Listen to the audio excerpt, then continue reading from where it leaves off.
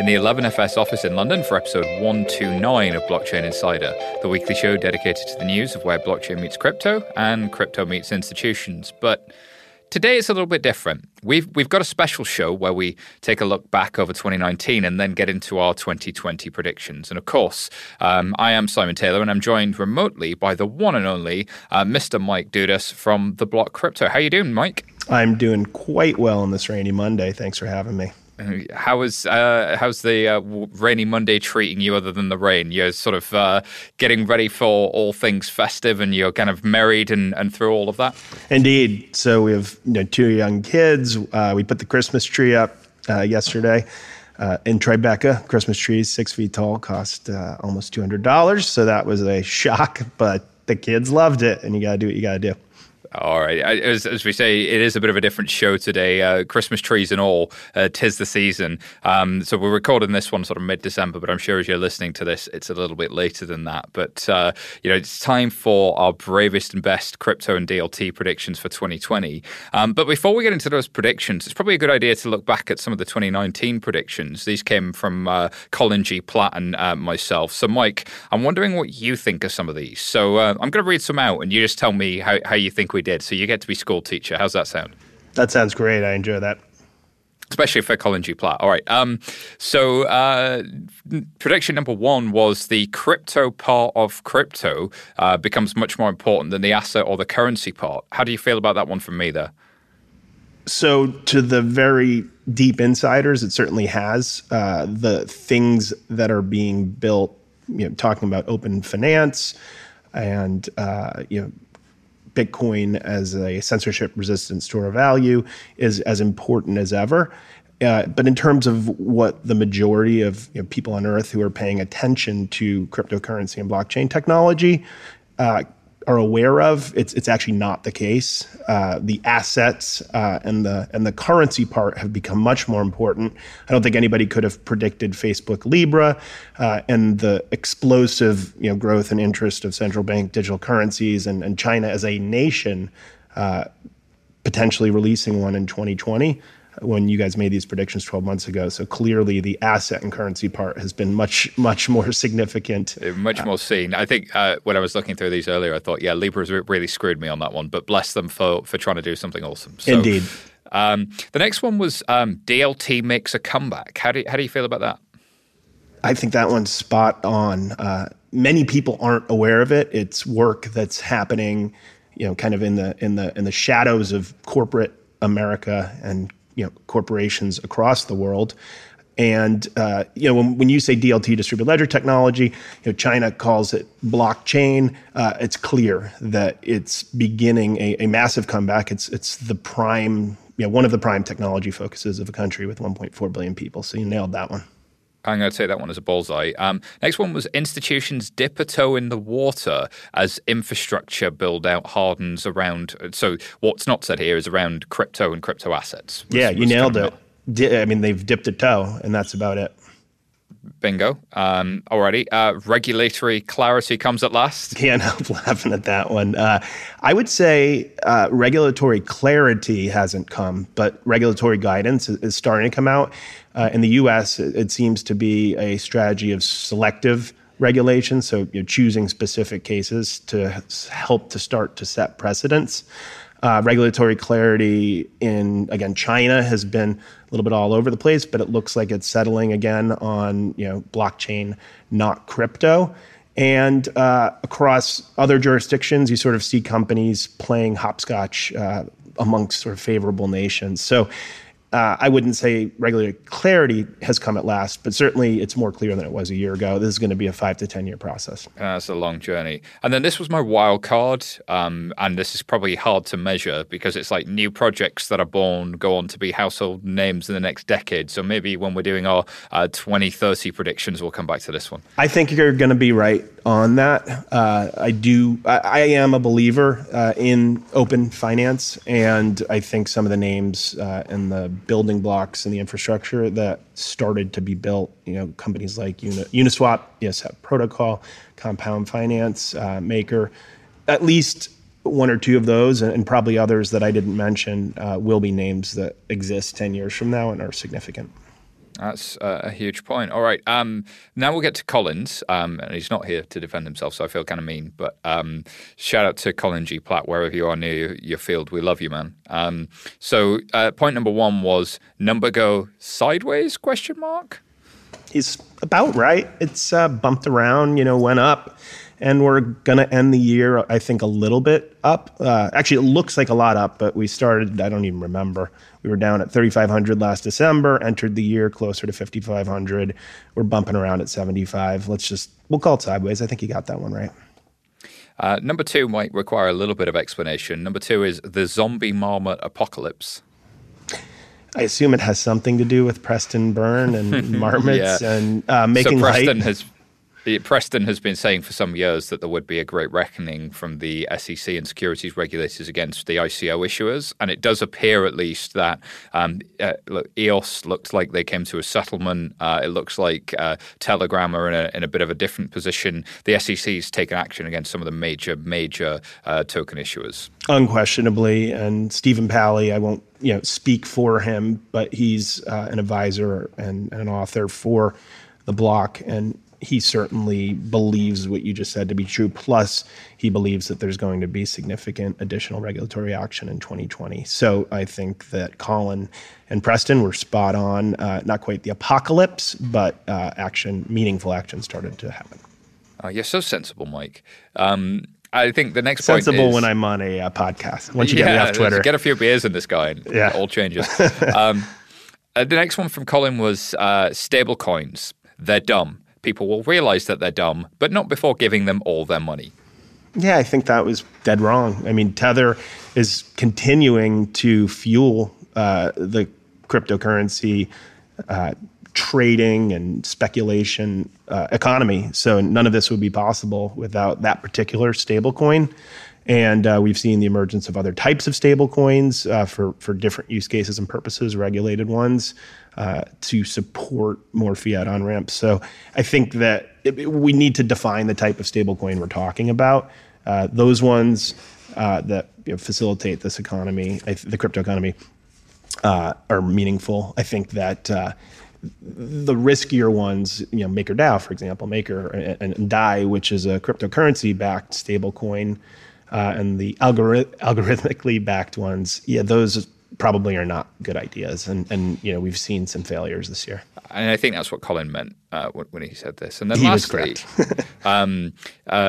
his last prediction was security tokens. Another market realization that there will be likely issuing security is more than just filing some papers to issue a security. In other words, this stuff is hard and there's a lot of work that goes around securities. Absolutely. And I know this firsthand because, frankly, we raise equity capital and convertible notes ourselves, and we're a venture finance company. So in doing diligence in the space, have looked ourselves at potentially a security token offering, and I would say that it's a long-term promising area, and it's exciting for different asset classes and whatnot.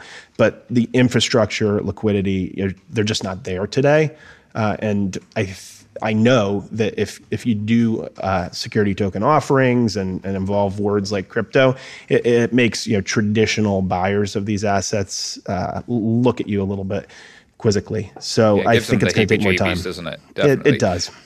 Just as a slight sidebar, it's interesting to me that the companies like Carter or even a product like Stripe Atlas, they're in this solve a problem for startup spaces with how hard it is to manage your cap table, to manage things like drag tag rights, to manage preferred options that VCs would get versus common stock, all of that complex stuff.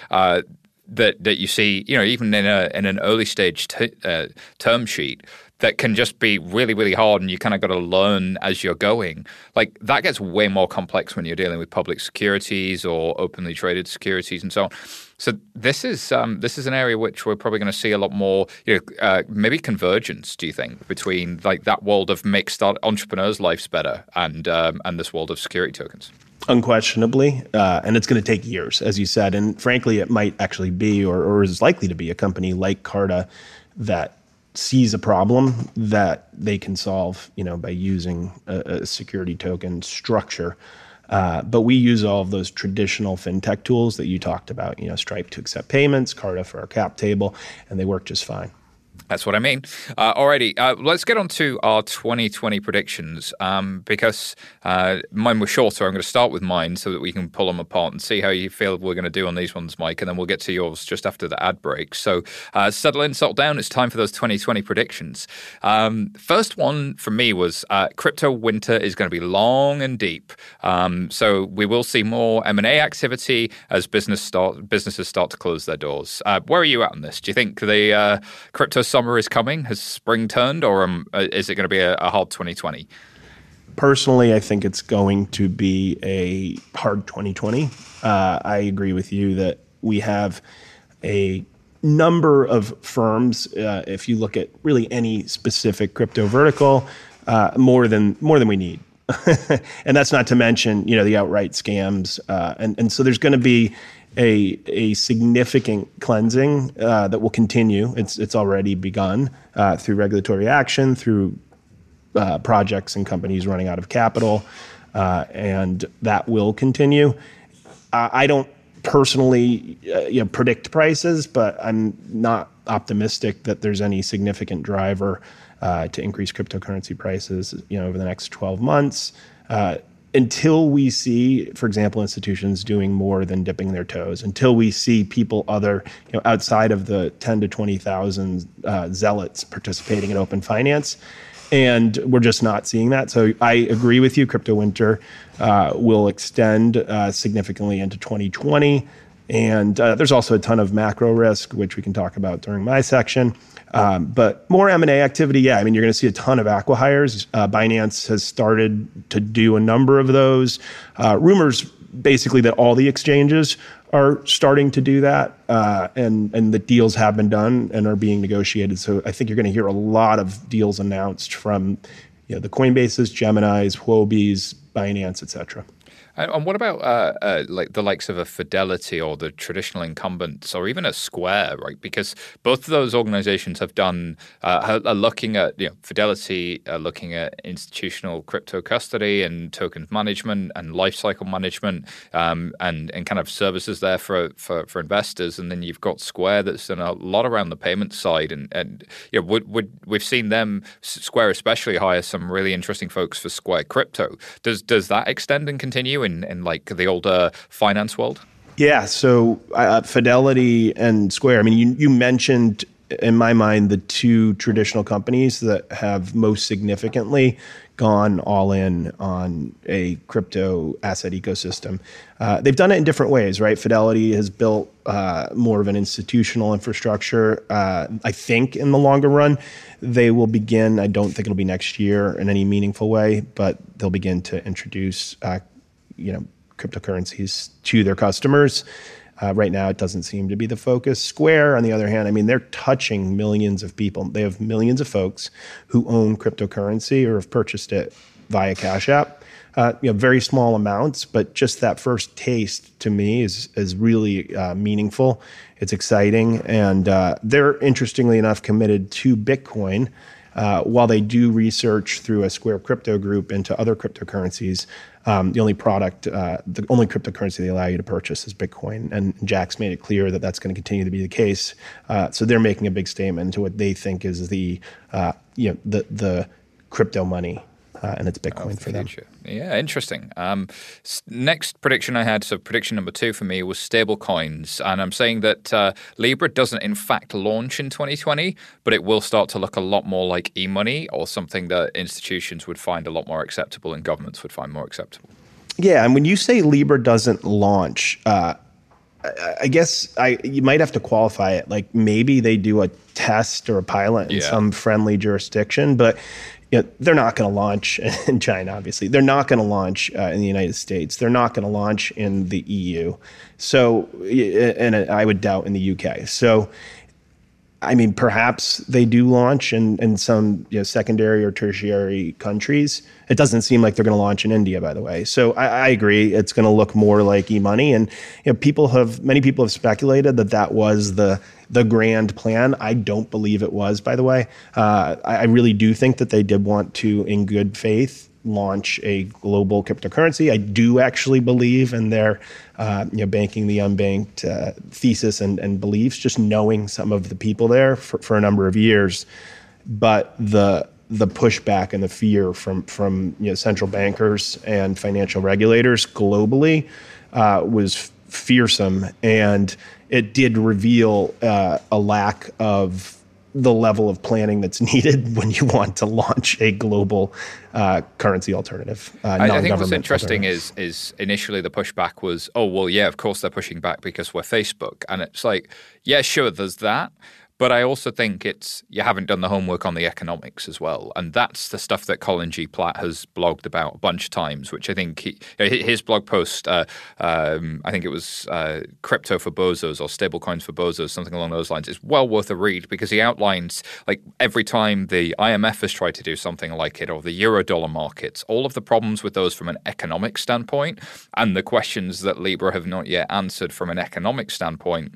And those were probably more scary to central bankers than the political noise that was there around Facebook. So there were actually two fronts where I think people thought there was one front. So it's going to be interesting to look back at this one in another 12 months. Really good point. And I think strategically, in hindsight, if they'd done this as a very slow roll, quiet launch versus, hey, we've got all these big partners and a massive media push, they probably would have had more room to operate and evolve. Indeed. Alrighty, next one for me. So prediction number 3 for 2020 is central bank digital currencies start to look a lot more like digital cash than anything crypto. I think this is slightly cheating because I think the PBOC, the People's Bank of China, is already sort of heading in that direction. But the other thing I'm thinking here is if you look at what the Bank of England's already announced around the real-time gross settlement upgrade, they've been talking for years about do they need to do account-to-account payments directly through central bank clearing? And I guess even the Fed in the US has been talking for a long time about what payments infrastructure upgrades need to look like in the USA, and there was a paper about that this year. So I think the question now that central bankers wrestle with is there a digital equivalent of the leather wallet that looks like a non-custodial wallet for central bank cash, or are we talking about account-to-account payments, or is there something in the middle? And I think China's the first to start to show its hand, but will we see others? Yeah, and so I'm with you completely.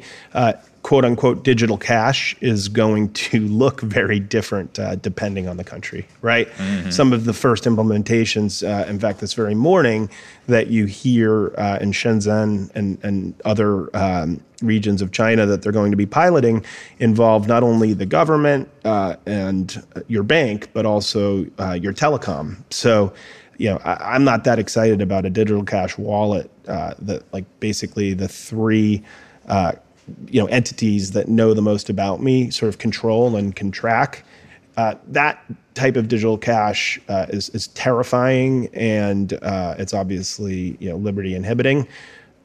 It's going to look different, digital cash and central bank digital currency, and how it's tracked and privacy in Europe. I'm very interested to see. France talked about having a digital euro or digital money next year. I can't wait to explore the designs of that and compare and contrast with what's happening in China. It's just going to be a very broad spectrum. And I think people will start to go back and look at Bitcoin and realize, hang on a minute, that was really smart. Like the elegance of Bitcoin really starts to stand out. And you start to think about, what are the layers of the stack for global digital money? Because there's this interesting geopolitical conversation of the dollarization of the world versus, what are the actors' goals? If I'm sitting in China, dollarization doesn't help me because I'm my One Belt, One Road initiative. If I'm going to project power and if I'm going to slowly look after my own economic interests, the dollar doesn't help me do that. Whereas if I'm the US, the dollar absolutely does. If I'm Europe, the dollar doesn't really help me, but it doesn't hinder me. So I'm in a bit of a different position, but privacy really matters. So all of those actors have different. It's always Ian Grigg talks about the "who are you and what do you want to achieve" question is critical to try and examine any of the positions of either China, Europe, or the US and other actors. So we'll see how that one starts to play out. Alrighty. Fourth one for me was DLT networks such as what SIX are doing with their kind of vertical integration, utility settlement coin, HQLAX become significant projects that big investment banks during their 2021 planning cycle start to really look at. So the assumption being these are projects that are out there, that have been known, that have been doing pilots for some time, that have been doing real transactions for some time, and that as people look at 2021, they're going to go, well, hang on a minute, we now need to upgrade to this. If not in 21, then 22. So this is a risky one for me. I'm not sure. I think I might be a couple of years too early, but I do think these guys have been earning their stripes for quite some time. Yeah. So you're the expert on this one, and I believe, banks always take a couple years more than you expect. Honestly, to do anything, unless they're forced by a startup that's doing something, and really an emergent startup, like a significantly sized fintech company that's doing something better than them. I would just love to know what the impetus is for this to happen in 12 months, and what are the significant cost savings, or what is a significant market share opportunity that this opens up. Yeah, so I think for me, the big one is the genie's out of the bottle on true DVP. And the big thing holding that back is that under European law and I think US law, a centralized securities depository is required, which means somebody has to hold your collateral. That means your cost of capital and your capital isn't being put to best use. And so from a liquidity perspective, the banks are like, well, if I could do true DVP, I could be putting that capital to work elsewhere on my balance sheet and I'd be much more capital efficient. And so, that's kind of like banks are always going to want that, but maybe they introduce risk in the process. But would people start to, if we see movement on that front, then everything else moves. And the hard yards being done really are in the law offices and the compliance side of the house rather than the technology side of the house. So I think this one's going to be an interesting one to watch. Absolutely. The way you just said it, I'm sold that this is a huge priority. There you go. And lastly, I'm throwing, this is my wild card for the year. Bakkt becomes a bit of a sleeper hit. So as we know, Bakkt launched a couple of months ago. And of course, from its ICE, who are the parent of the New York Stock Exchange, their big breakthrough is doing physical delivery rather than cash delivery of options and futures contracts on Bitcoin. And I think Ethereum as well. I might be wrong. That, to me, strikes me as something that especially the emerging sort of market makers, low-end hedge funds, single-family offices are going to want more and more exposure to hedge price volatility. So I just think that their volumes are going to slowly, steadily creep up, and we'll look back at the end of 2020 and go, they're a significant player now, and everybody poo-pooed them when they came out. That's just a gut feel thing, nothing more than that. Yeah, so the team here, I would argue that, they think you're right on that. We cover Bakkt quite a bit. They actually just came out today with their 2020 product roadmap, and it's pretty interesting. It involves also geographic expansion into Asia. They are a formidable company, even with their CEO moving into the U.S. Senate. And I would expect them to be a really meaningful company in this space, particularly in the sort of back half of the year. For me, the future of finance is truly digital and truly global.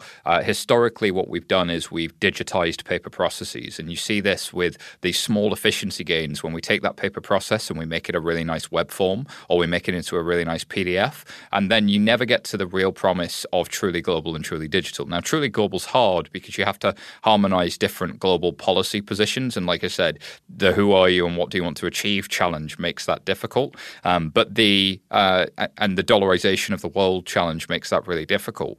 But the promise of something like stable coins and the promise of truly digital assets is that we could have some interoperability across global financial markets. And whether it's Europe-US corridors or Europe-Asia corridors, that interoperability on a shared set of standards could get really interesting when we start to see the convergence of the world of Bitcoin and the world of DLT. So let's keep watching that one. It excites me tremendously. It's why I'm in this space, having worked for a number of years at products that were U.S. only, and just seeing the hurdles for Braintree and for Venmo and even for Google Wallet to expand beyond the national confines of the U.S. It was taking years. So, I love that promise, and it's why I'm here. Alrighty, we'll get to an ad read and then we'll get to your predictions, Mike. So this episode is brought to you by R3, developed by R3. Corda is known for its enterprise-grade security, privacy, scalability and interoperability. It has lots of abilities, quite like a superhero. And because Corda was built to meet the stringent requirements of highly regulated industries, in particular financial services, it can be used by firms of any type or size in any industry. With Corda, every business in every industry can leverage the power of blockchain. The power. A free trial of Corda Enterprise is now available at r3.com. Head over to check it out now. All right, we're on to your predictions, Mike. Are you ready? Are you feeling this? I'm excited. All right, do you want to read out your first one? Yeah, Bitcoin continues to extend its dominance, meaning its share of the overall cryptocurrency market cap. It has extended its dominance. It's somewhere in the 2/3, 67% range as of today when I'm speaking. And the reason I believe that is it's liquidity. It is the reserve asset of the cryptocurrency ecosystem. It's the asset that it's available on Square, for example, Cash App. It's the one that people are aware of, they recognize, they understand, and they universally, the folks who are into cryptocurrency, near universally, even the ones who don't work on Bitcoin, believe in its value, and it's 10 plus years now, unimpeachable record of block creation, and transaction validation. And, we have the halvening next year, which is obviously when the block reward decreases by half, which will be really interesting. Historically, that's led to price increase to offset the decrease in the amount of Bitcoin block reward that miners get. So I think the price of Bitcoin is likely to increase relative to other projects. I don't see many other new projects being introduced that will sort of gain significant market share. That ship has really sailed. And I expect a number of the sort of long tail coins and cryptocurrencies and projects to evaporate. So I'm pretty confident that Bitcoin will extend its dominance in 2020. It's interesting that a few years ago, everybody was trying to launch a better Bitcoin, and then here we are, and it's still there doing its thing. In spite, everybody has an issue with it. Everybody had a problem with it, but it seems to have just marched forward and trundled on through. And now even the regulators kind of don't mind it so much. They're much more concerned about things like Libra and stable coins and what's that other central bank doing. That seems to be much more the issue, and it's kind of a quiet testament to its stability and its longevity that it's kind of made it there. And I guess it's just, does it need to be usable if it can be held and traded inside of a 401k? Interesting one to think about. What was number 2 for you? So I am excited about and a believer in Ethereum open finance. We have a fantastic research analyst, Matteo Leibowitz, here at The Block, who writes about it quite a bit, and effectively, it's a quote unquote decentralized financial ecosystem, and involving all of the normal things like payments, saving, lending, etc. And I expect that to grow in 2020. It can really do nothing but grow in the sense that it's fairly small today in terms of the number of participants and the amount of money at work in open finance. That being said, there are a significant number of developers who are moving into the Ethereum ecosystem who continue to, and we're actually doing research on this as I speak, and a significant of new companies and money being put into this ecosystem. You've seen Compound raise 25 million, Set raise a significant amount. There are a couple financings that we'll be reporting on over the rest of this month and next month in the space. That being said, so you're going to have a ton of folks working to build this open finance ecosystem and this sort of alternative, I don't want to call it parallel, but alternative financial system on top of Ethereum, okay? And it will make progress. I don't know where that ends up in 10 years. I just know that you're going to see more building blocks put together and more money put into it and more development work put towards it next year. That being said, the rest of the foundational part of this entire system, Ethereum itself, will be undergoing really significant transition. Obviously, a transition to proof of stake that's planned for next year from proof of work, but that has faced significant delays historically. And so you have to be, there's a tremendous amount of risk, obviously, if you're building an open financial system on top of a protocol that will be undergoing a fundamental migration in terms of the way that transactions are verified and validated and the way the blockchain works. So people would be working on it. Tons of risk underlying. It's going to be a really chaotic and noisy year, but again, I expect progress in a good way. I think in a world of almost negative interest rates and almost no yield, I think anything that has more yield is interesting to an investor community. But there's an interesting question about, does it have more yield because it's a thinly traded asset, i.e. it's so small so it has yield. It's only for hobbyists so it has yield. If it were to have any real liquidity, it would be in the same market as everybody else, or is there something fundamentally different? Because it makes me think of peer-to-peer lending.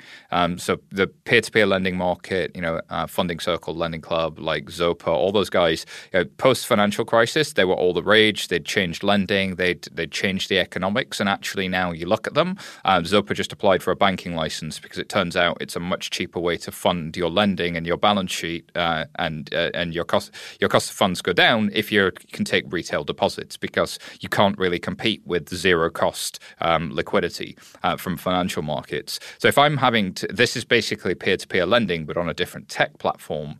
So who benefits? Because it's probably not mature Western financial markets. And where's the risk? Is the risk here or is the risk somewhere else? Is it a new type of lending? Is it lending in esports? Is it lending in new sectors? Is it lending in digital economies? I think it's one of those where we might need to invent a new market for open finance to really make sense, because the world of finance sort of, in a negative interest rate or a near zero interest rate environment, like lending's never been cheaper. That's kind of not the problem. The problem is that there's nobody offering yield on savings. So how do we fix that without fixing the economy? It doesn't feel like a tech problem to me. That this one is going to be a big one. I don't know that.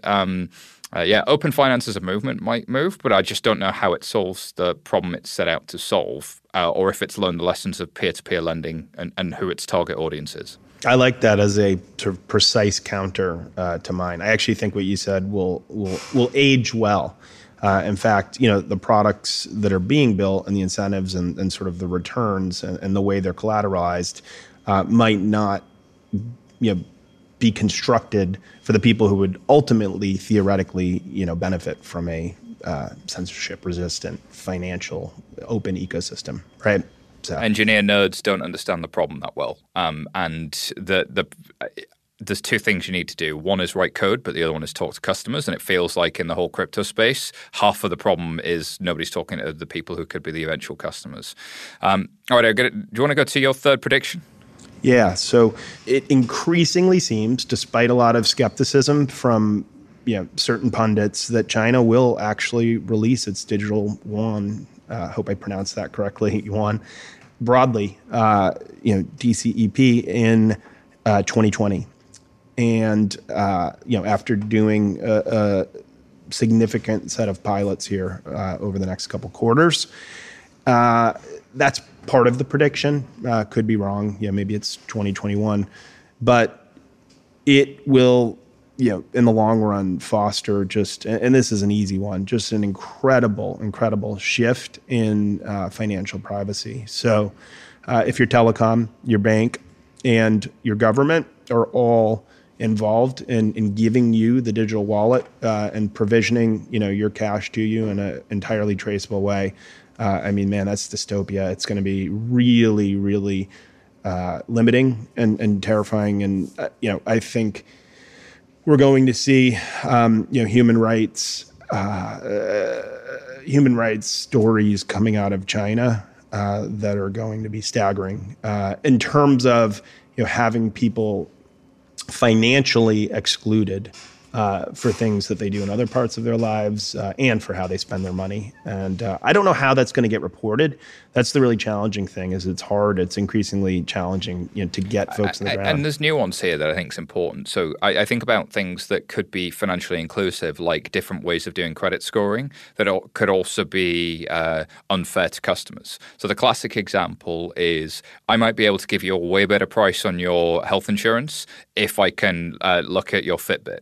And some people would be like, great, give me a better health insurance. And other people are like, well, no, hang on, that's my privacy. Like, why do you want that data? So there's a fine line there between like things that are in your interests and not, and how much data are you willing to give up. And this is a conversation broadly. And I think different people and different countries have different expectations and perception of that. And things that may feel normal to a lot of, granted, not all Chinese citizens, can be perceived negatively in the West. That's not poo-pooing, however, serious and material concerns with what could be very grave privacy violations.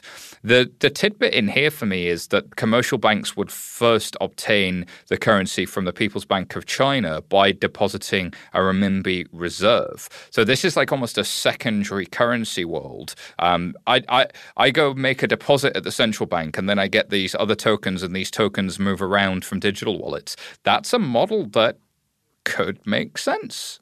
Yeah, the underlying, central bank model actually, to your point, does make sense to me, or could make sense.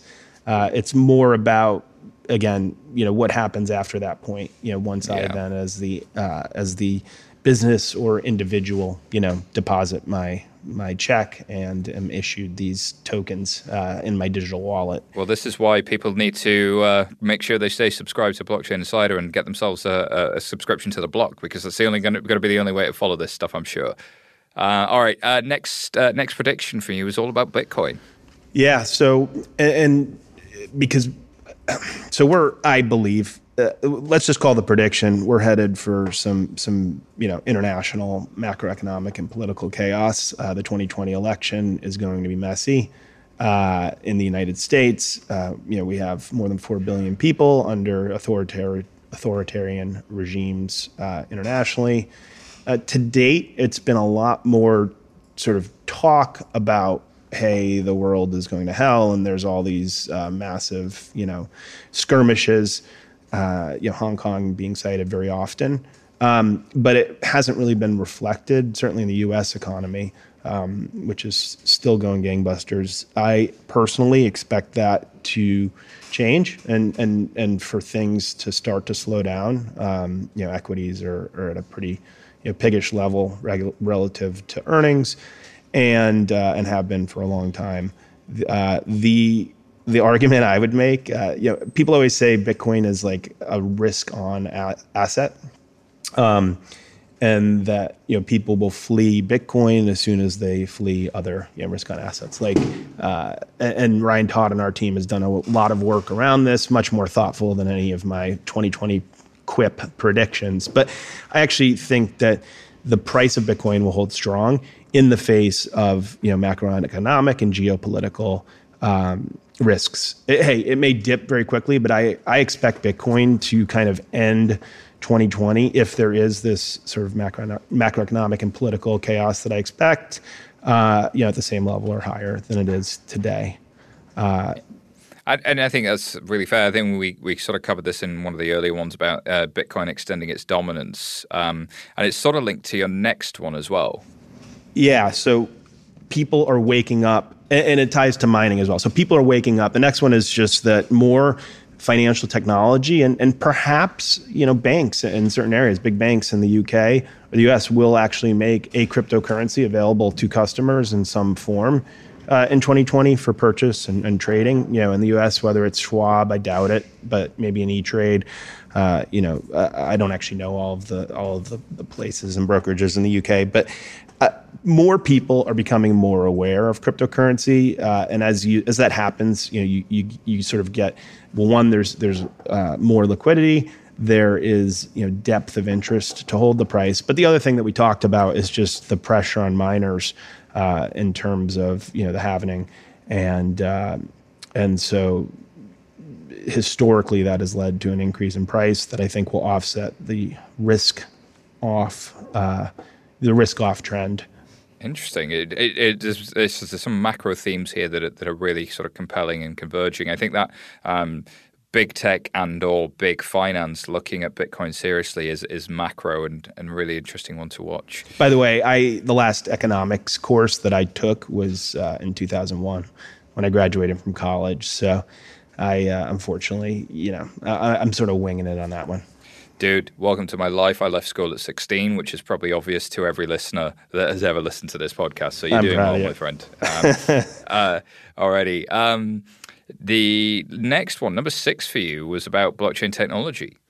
Yeah, so I'm excited about, and saying blockchain technology could mean 7 zillion things. All right, but the bottom line is we're starting to see some really significant business processes that are made more efficient, or significant costs or time are saved by putting processes onto a blockchain that used to involve paper records and greater inaccuracies and time sending things back and forth. An example of this that we covered, that Ryan Todd of The Block covered recently, is Figure, which is focused on home equity lines of credit. It's Mike Cagney's new company. He's the founder of SoFi. It's growing really rapidly. Just raised at a nosebleed valuation of $1.2 billion, led by Morgan Creek Capital. I know the valuation is significantly high, but Ryan dove pretty deep and believes that the cost savings, after looking at the home equity line of credit process historically and traditionally, that there really could be 100 plus basis points of savings by utilizing this Provenance blockchain that Figure utilizes. So that's just one example. Microsoft Azure, AWS, and others, making sort of blockchain plug and play in the cloud, I think will encourage a lot more folks to consider it, think about it, be sold it pretty aggressively by their reps. And I think that will lead to more blockchain adoption. So I think we're going to move beyond the pilot stage, and then it seems like 2019 has been the year of like supply chain and retail usage. From Walmart to tuna to oranges and jewelry, and there have been some real ones. And I think we're moving towards financial services now. We mentioned Figure. There's a number of other asset classes that Figure and other companies believe can be improved by using blockchain technology. We also know, and this is the one that's going to be really interesting, but I do expect, a Visa, a PayPal, one of these major companies that hasn't done anything of significance utilizing blockchain technology today, but we know are hiring people, via public listings, et cetera, on their websites, will announce, something that will kind of rock our worlds. So there's Visa have been talking about B2B Connect for quite some time. This is business-to-business payments, which goes squarely into the world of SWIFT. SWIFT really are the place for B2B payments, but that goes through the correspondent banking network, which has all of its challenges. Now, SWIFT would talk a good game about the Global Payments Initiative, GPI, and its ability to move near real-time payments. But Visa are out there selling something very, very different. And for corporate treasurers or for big companies to move money to their suppliers or vice versa to collect money from their suppliers, still really painful. So a network that allows them to do that with a brand on it like Visa or PayPal could be the next big frontier in payments. And a lot of these are being blockchain based by default. How much of that is using a crypto with a capital C that looks like a crypto asset versus using DLT to solve some of the reconciliation and cryptography challenge? That's a different point. But it's still in there, and it's still, I think, an important point to and watch. That's why I categorize this as a blockchain initiative, which, when I say that, I typically mean what banks and traditional financial institutions call distributed ledger technology. So I think as Cambridge Judge Business School put it, blockchain is an excuse. It's got the word blockchain on it, but there's like 7 or 8 different technologies underneath the hood. Maybe nobody's involved in the process of forming consensus, but actually there's still some kind of basic shared secret token crypto. Maybe there's some other model of coming to agreement. Maybe there's a workflow that sits around it. Maybe there's a one-way hash function. There'll be bits and pieces that kind of already existed put together in a new way. And blockchain was the excuse to do something and rethink the process and workflow across a number of actors. And I think that in itself is worthwhile. It may not be the revolution that you were hoping for, but it's really, really valuable. And it's kind of like in the tech world, enterprise versus consumer. Like everybody gets excited about consumer tech, but enterprise tech has been an absolutely massive area of growth. And it's often not as sexy, but if you ignore it at your peril. Alrighty, your last prediction for 2020. It's not going to be the year of tokenization. And what I mean by that is I don't think the infrastructure is in place. I don't think the legal frameworks are in place. I don't think the demand and desire is in place. And there's just no liquidity that seems to be materializing around anything that's, any tokenized assets to date, outside of traditional cryptocurrencies, and even within those, only a handful have real liquidity. I don't see that changing in the coming year. So I would highly advise any company that's reliant on a tokenized security thesis to go and raise a big bunch of money to get through the next 12 months, which are going to go slow. Yeah, it's tokenization winter is coming by the sounds of it. What's the name of the company from the guy who founded SoFi called? Figure. Figure. So if somebody like Figure is creating, the equity line, the equity-backed kind of lending and releasing some equity from what I assume is a mortgage from a house, then as doing that, are they creating that new kind of release? Are they digitizing that? Are they creating a token to represent that? Yeah, they are. And then it gets released and basically it gets recorded on that blockchain, and they have a corresponding lender effectively who then releases the funds. Yep. Yeah, so that whole space could be really interesting because do they do that and try and own it as a captive market? Do they try and be the winner-take-all platform or not? So winner-take-all platform economics versus crypto economics should be an interesting one to watch play out. Absolutely. Alrighty, well, that's it for the predictions. What do you think the mood's going to be like? Are you excited for 2020? Yeah, so from a mood perspective, 2019, it's been a contentious one, and again, very kind of tribal. I expect the mood to be much more professional and grown up in 2020. I really do, and it feels like that is because you have sort of a brain drain continuing. I wouldn't say it's continuing at the pace of early 2017, but you have really fantastic people. Again, we'll just mention Mike Cagney, who's getting a lot of free press on this podcast, but moving from traditional fintech into the blockchain space. So I believe that professionalization, real use cases, give us something to talk about. Additionally, all of the government action around central bank digital currencies. There's just a bigger world of things to talk about. And I believe that the mood will be much more curious generally than, hey, I know it all. I feel like there's been a lot of I know it all, and I don't need to learn about anything else amongst many cryptocurrency insiders over the past 12 to 18 months. And I've certainly at times been guilty of it myself. But I really do sense a growing curiosity. It's being reflected to toot our own horn in our increased member numbers and people who are paying us for our deeper information, the conversations they're having with us, the events they're coming to.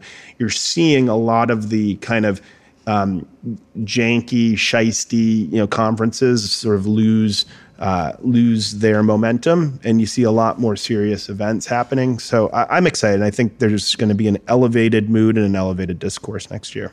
Here. And I think on crypto Twitter, we're seeing the trolls go out with the tide. The sort of the pump and dump is getting harder to do. The shitcoins are largely disappearing. The liquidity for that end has kind of disappeared and dried up, and the regulators have been more active. So the combination of all of those things hopefully allows us to roll our sleeves up and get on with the real job of making truly global, truly digital kind of financial services that's, I think, a lot more fair and transparent, which is the goal, man.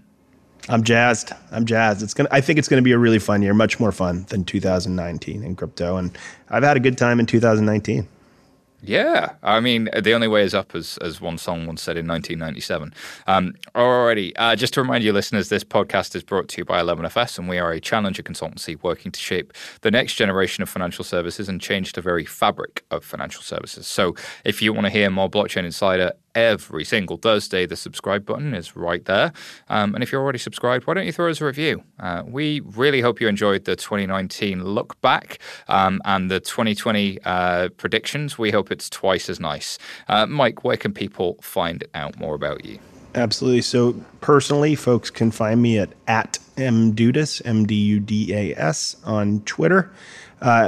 But more importantly, they can learn about blockchain and cryptocurrency from our amazing research and journalism team at www.theblockcrypto.com. Once again, www.theblockcrypto.com.